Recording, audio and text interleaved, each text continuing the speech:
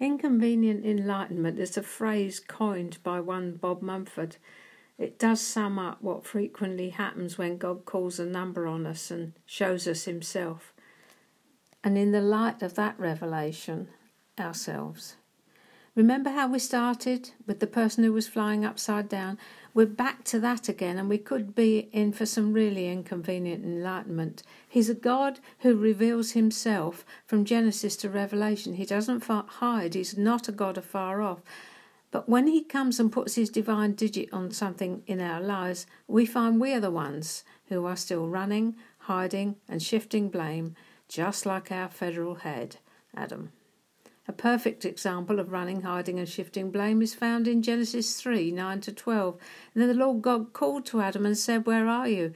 So he said, "I heard your voice in the garden and I was afraid because I was naked and I hid myself." And he said, "Who told you you were naked? Have you eaten from the tree of which I commanded you that you should not eat?" And the man said, "The woman who you gave me to be with, she gave me of the tree and I ate." Here's where it all started. Adam did not want to be found out, so he shifted the blame to the woman God gave him. Neither do we want to be found out, that is, or exposed for what we are. Exposed, don't like that word. But unless we're willing to allow ourselves to be exposed to his scrutiny, we won't get healed or delivered from the things that currently impede our progress. There's an old saying that says you can fool some of the people some of the time, but you can't fool all the people all the time. And did you know you can't fool God any of the time? He's omniscient and omnipresent, you see. That means he knows and sees and hears everything, and he's everywhere. That enlightenment is very inconvenient, but it also means he knows what he's getting when he gets us. It's just that we don't know. We don't know ourselves, and that is where it becomes very inconvenient. We discover something about ourselves we would really rather not know. We are weak, twisted, and deceitful people.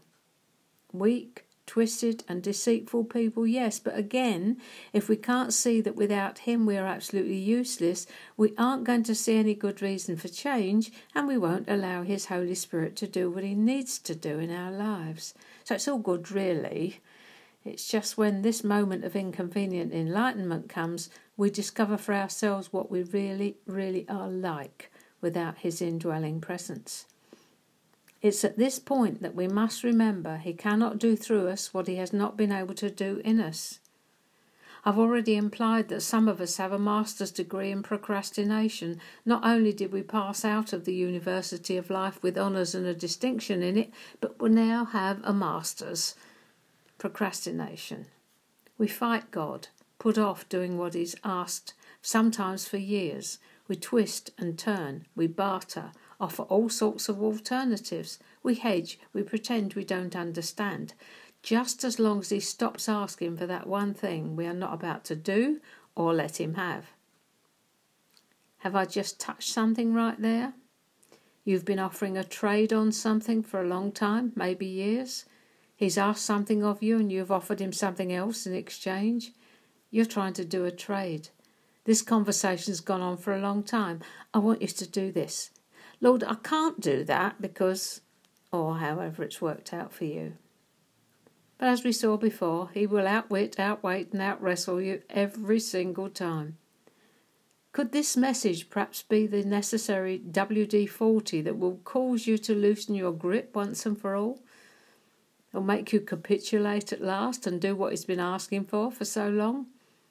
I do pray it will, for all our sakes, but mostly for yours, because he won't take you to step 2 until you've completed step 1 to his satisfaction. Oh, you didn't realise that. You thought you could go from A to C without touching B. You just had a dose of inconvenient enlightenment then, not to mention consummate reality. What's consummate reality? It's his way or no way, beloved. That's absolute, consummate reality. His way or no way. And that sometimes is very inconvenient enlightenment.